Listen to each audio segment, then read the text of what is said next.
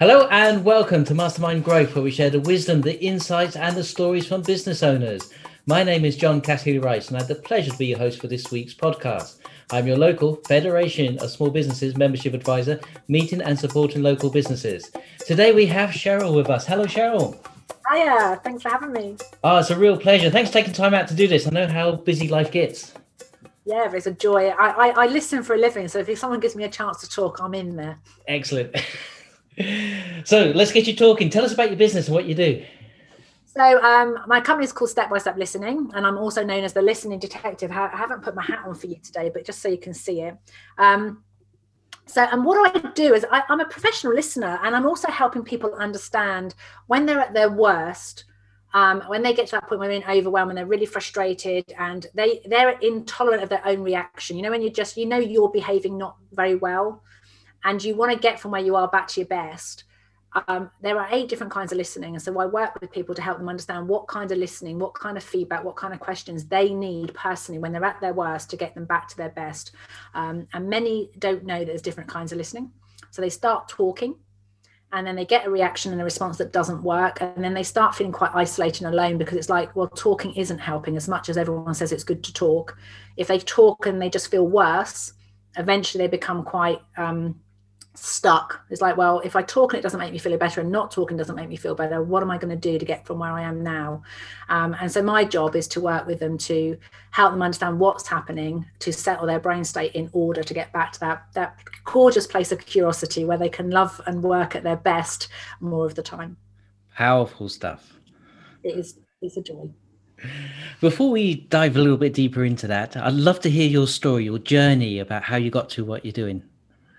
Well, we did say before we came online, is like, if anyone asks you that story, it's like, do you want me to go back to when I was 3 years old, or do I go back to when I'm 10? So I'm going to go back to 2006, which is when I signed up for my coaching diploma. And I'll just give a little bit of a background to why I started doing that. May 2006, I'm sat in an auditorium with the Coaching Academy to find out about personal performance coaching. And what got me there is because I was working in the slimming industry. I worked for Slimming World. I was a consultant for 7 years. And I've from a really young age, I've always been fascinated about how do I need to be to motivate somebody else to be happy and to achieve what they want to do. And I think I did it from a young age with my mum. I did it when I was at school to get the teacher's approval. I then did it for my bosses, partners, etc. So it's something that's been in my DNA all the way along the line. But with the Slimming World, I was getting some great feedback, great results with people in the first 3 or 4 years, people losing 5-6 stone. Even to this day now, I still have people commenting on Facebook who knew me 17 years ago that said, there's never been someone that can motivate me like you did, Cheryl. So I knew how to motivate people. But when they were coming back 4 years later, having gained more weight than they had the first time round, I felt I wasn't doing my job, and I started getting curious about what else did these people need in order to make that change more permanent, to make it to make it a more permanent change in behavior. And I was having loads of conversations outside, and there were things like I was noticing that when people gave them loads of praise and said how gorgeous, that some people loved it, and other people, that attention meant they went back and put the weight on rather than, so they needed to be able to have this feedback that they were lovely and they were gorgeous and they were wonderful in order to be able to stay with that new sense of who they were. Equally, there was other conversations about partners that were thinking they were going to leave them because they were now confident and slim. And it's like, how do you reassure your partner that you still love them, that you're not going to go anywhere? So there was all these conversations going on, and I was like, I don't know how to help them with this. So I went searching for the answers. Now, what I didn't know then that I know now is obviously I also needed that, when you go and learn for the stuff you just teach other people that you need to learn. I'd actually left my husband in 2003. So this is 2006. And I went on this coaching diploma weekend. And that moment I was sat next to an auditorium with 800 people. And you had to talk to your partner, this person, a complete stranger next to you, for 2 minutes about something you were proud of.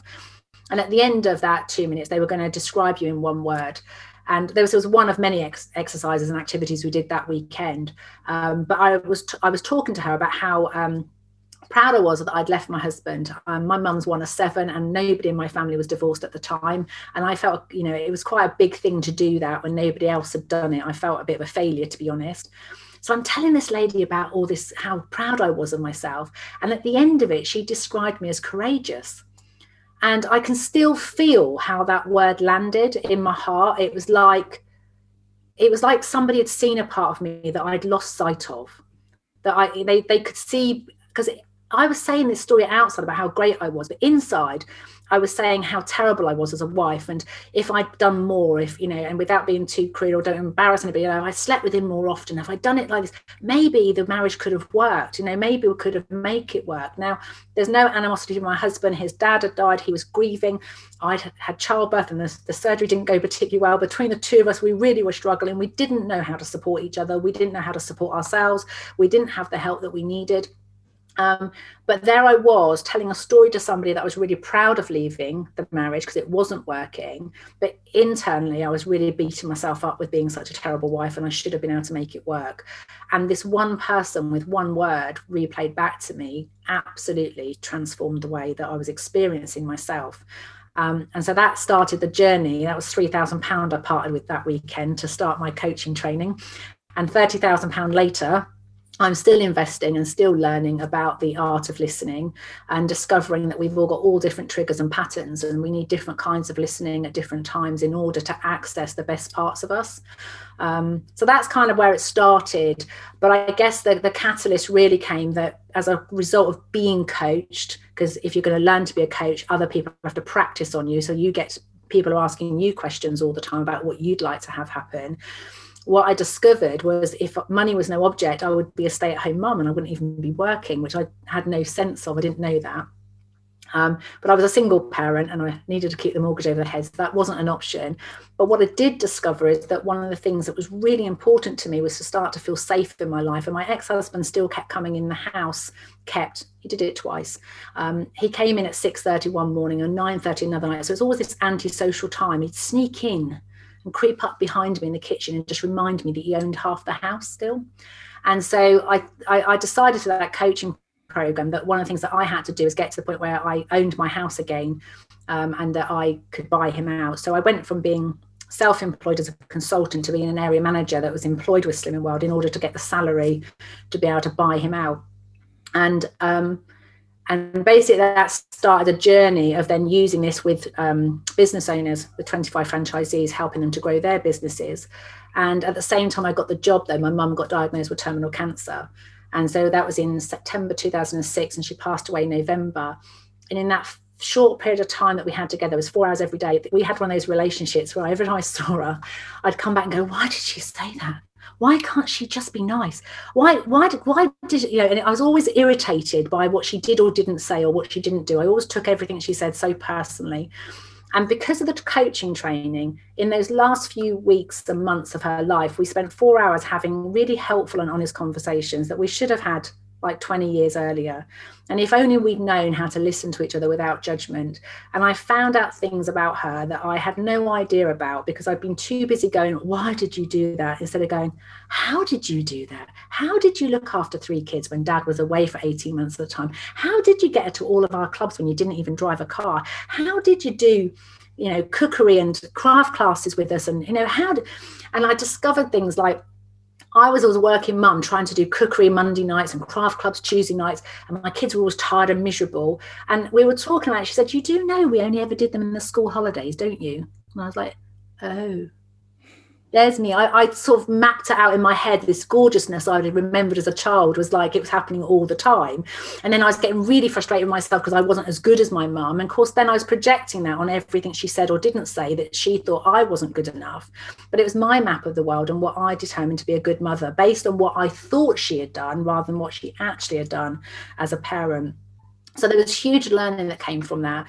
And so, what happened is I obviously I was really angry when she first died that nobody had taught us how to listen. I was gutted to go from knowing I was loved to truly feeling loved like the day before she left. And I was so annoyed that the world hadn't taught me to listen like that. And so I did what a lot of people did. I buried my head in work, and I actually got burnt out by May 2008. I was absolutely 70 hours a week, 70 days a week. I was just working rather than not thinking about how angry I was. And as a result of getting the burnout, I then got bored because I was at home and had nothing to do. So I decided to finish the coaching diploma. And I actually set the company up by accident, because the last module of the training was how to set up a coaching practice. And as I'm a really good compliant girl, I just did as I was told. I didn't consciously think I'd like a business. So the next thing I know, I'm coming up with a name and a website, and I've niched as a mums and daughter relationship coach. And all I can say is the next 12 years I've spent it, they didn't need to just know how to listen. They needed how to find time to listen, and they had to have the courage to have the honest conversations that needed to be happen. And so that took me on a journey of learning how to do conflict resolution within yourself and with other people, which was a whole different kind of listening other than just coaching. And so that's how I started, and that's kind of how I got here today. So my big driver is that after 4 years of mums and daughter coaching, what I discovered was that the big driver why the women weren't able to listen to the children at home is because of the pressure at work. That they never had time to they were always that fear of, like, if I start that conversation, it's going to be all emotional. They're going to get upset, and I'm not going to have time to sort it out. So I've only got half an hour, so I can't have that conversation now. So they never had enough time to have the really important conversations. And so I spent a lot more time actually working with them, managing themselves and their time, so they could have time for those conversations they wanted with people. And what I discovered is when I marketed to mums and daughters directly, I often got them when they were self-harming and suicidal. And that was tough, because it was, if I can help, and I do help people at that level. But what I discovered is if I could get them in the business world and I could help them manage their time, I could prevent it rather than getting there after the event. And for me personally, I actually then had to take my own advice. I think that's one of your other questions, actually. I'll stop. It was something about one of my biggest challenges is in 2012, I'm really successful. I helped 50 odd women, had emails every day about how gorgeous their relationship is and thanking me for this. And I'm coming home to my own daughter screaming at me, I hate you. You're a waste of time. You only ever listen when you're paid. And then when I don't listen, well, can't you be a normal mother and just give me an opinion? And then when you give her an opinion, she doesn't like it. So, so you're getting all this feedback from everybody else about how wonderful you are, but you feel a fraud because your own daughter hates you. And to the point that she ended up living on the streets and taking drugs and alcohol and self-harming herself. And it was that point when I was at the really bottom of the crux. And my big lesson was you have to take your own advice. Because when I hit the bottom and I said to my husband, I can't do this anymore. I can't go out and network, and I feel a fraud. I can't go out and tell people I'm a mums and daughter relationship coach when my own relationship was falling apart. And he goes, what would you tell your clients to do? And I said, get one of me. And it was like that light bulb moment when you go, oh, because you can do a lot of this work yourself. You can read books. We talked about this offline. Read books. You can coach yourself. You can journal. There's a lot you can do. Up to about 80% of the work you can do on your own. And most of my clients could do sort of clarity and confidence work on their own. But if you're not getting the change on your own, you need somebody outside of the system that can notice things that are outside your conscious awareness. And I'd been too scared to ask for help because I thought it would destroy my business. But me not asking for help was destroying my business. Yes. And it was pinnacle for me. And that day in 2012, I started attending my own program. So my husband took me through level 1. My team of facilitators, which I had 5 at the time, took me through level 2. And I went back to my mentors and trainers who took me through level 3. And so I told them what I wanted the course to, I told them what they had to do because I'd created the course and I wanted it to be followed, what I knew worked. And thankfully, 3 years later, my daughter's now 25 this year. We have an amazing relationship. In fact, she is one of my best coaches ever. And we've learned a lot about why we were triggering each other. And it's been gorgeous to be able to go on that journey. But it was 3 years of hell. That's all it was.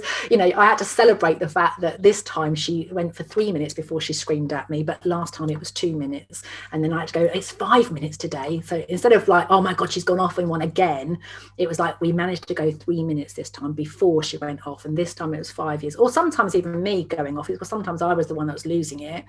So it was a gradual process, and it took us 3 years to get from sort of 10 minutes to 10 days together. But we did it. Listening's powerful stuff. It is. And thank you, because I've been listening a lot during the day and someone asks me a question about my story, I go, blah, blah, blah, blah, blah. I'm a natural talker, trained listener. Love it. Love it. So you talked about different levels of listening. So could you share some of that with us? Yeah, because there's what I would call the first thing you have to do is ask a question about, like, what would you like to have happen? So if you are finding the feedback you're getting from somebody else, even from your own system, if your own system is in overwhelm and you're emotional and you're stressed, or things people are saying to you, is in order to calibrate how you want to respond to it, you have to know what you want. So you have to be able to think to yourself, what would you like to have happen? So the first level is actually reflecting back and actually hearing the words that you're saying and making sure you say what you mean what you're saying, and you don't be mean to yourself when you're saying it. So you're not in this drama that, oh, I'd like to be less sensitive because I'm so useless, I'm pathetic. Well, actually, no, I want to be able to listen to feedback objectively, have it stated as what you want rather than what you don't want. Because if you are talking about what you don't want, it's a bit like going to the supermarket and handing a shopping list to the shop assistant and saying, I don't want bread, I don't want milk, and I don't want eggs.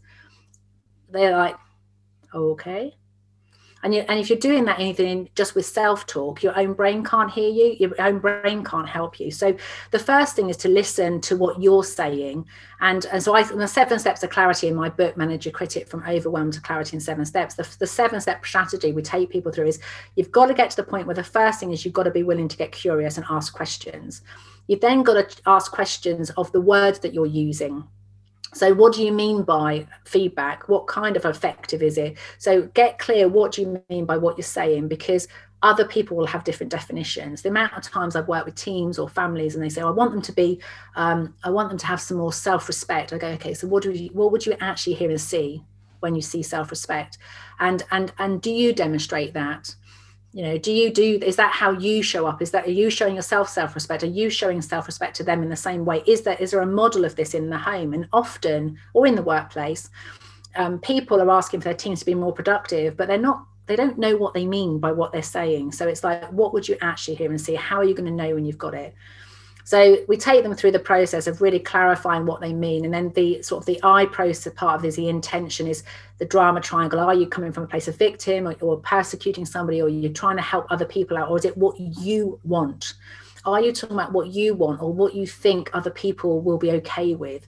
Because if you are asking for what will keep you safe from criticism, the chances are it won't work, because it's only got a time level. You can only do that pretending. Some people go a good 30 years. But you can only, there is an expiry date, and unfortunately I think it makes us very poorly, and we can actually impact our health if we're not having what we need and want to work at our best. So the first level is clarity. So you're always checking, are you saying what you mean? Do you mean what you say? And you're not being mean to yourself when you say it. So that's level 1.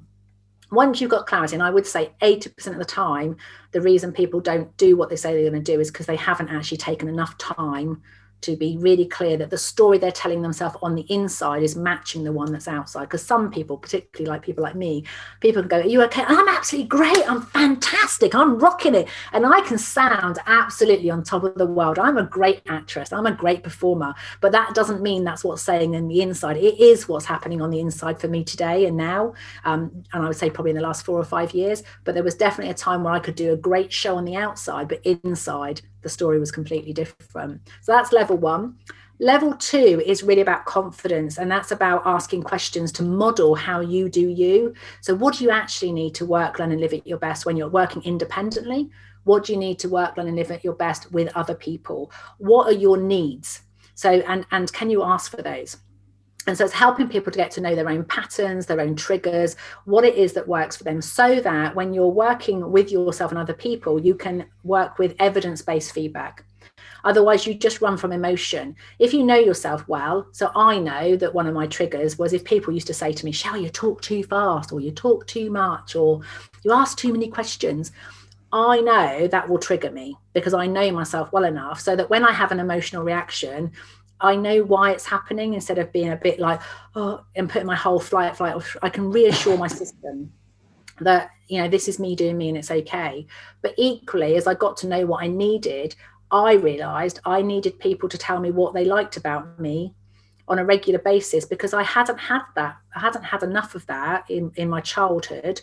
And it always felt a bit needy. I have to be honest with you. It was horrible. It was very uncomfortable actually saying, could you just tell me what works about what I'm doing? And when they tell me that you're lovely, I go, what did you actually hear and see that told me I was lovely? Because just lovely isn't something I can repeat. I needed to know what was the action or the thing that I was doing or saying. So it was repeatable behavior. So confidence comes from being able to really understand how you do you and what you need to work at your best, and then be able to embed that learning so that you can engage with evidence-based feedback without reacting, and actually get clear what you're actually hearing and seeing when it works and what you're hearing and seeing when it doesn't. And then again, I'd say another sort of 10% of work is, once you've got those two, generally the way that you react to other people's feedback changes, because you know what you want and you know yourself really well. And so level 3 is much more when sometimes we have almost a physiological embedded emotional trigger that can be from trauma in our childhood or something else that's happened that we've forgotten about. And then you need more of a therapeutic listening, where someone can allow you to listen to and just experience that feeling again.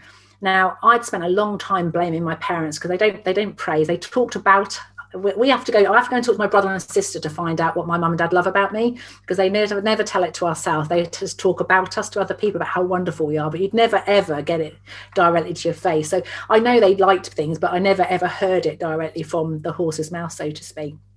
And what I often blamed them for not being people who praised and weren't positive. But what I discovered through one of my therapeutic sessions, and I'd completely forgotten it, because the trouble with trauma is we delete it.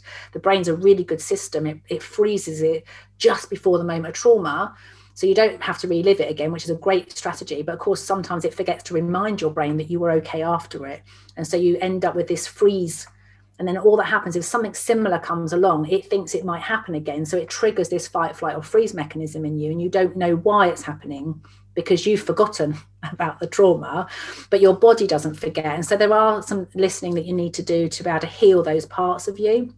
And I'd completely forgotten. I was about 8 years old when a group of lads that were my friends had set upon me, and I was on the floor and they were all around me just kicking me. And so, of course, I ever felt like I was, someone didn't like me. I didn't realize I was going into this flight, fright, or freeze mechanism where I thought I was going to be physically attacked. And so I'd have this, I'd burst into tears over like little things, and I didn't understand why. And so sometimes we need that therapeutic listening in order to reassure ourselves. Like I do a 5-day retreat where people come and they give and receive feedback, and they criticize somebody else and say, actually, what you're doing is not working for me. And they have to physically experience nobody attacks them, that nothing horrible happens when you speak up and ask for what you need.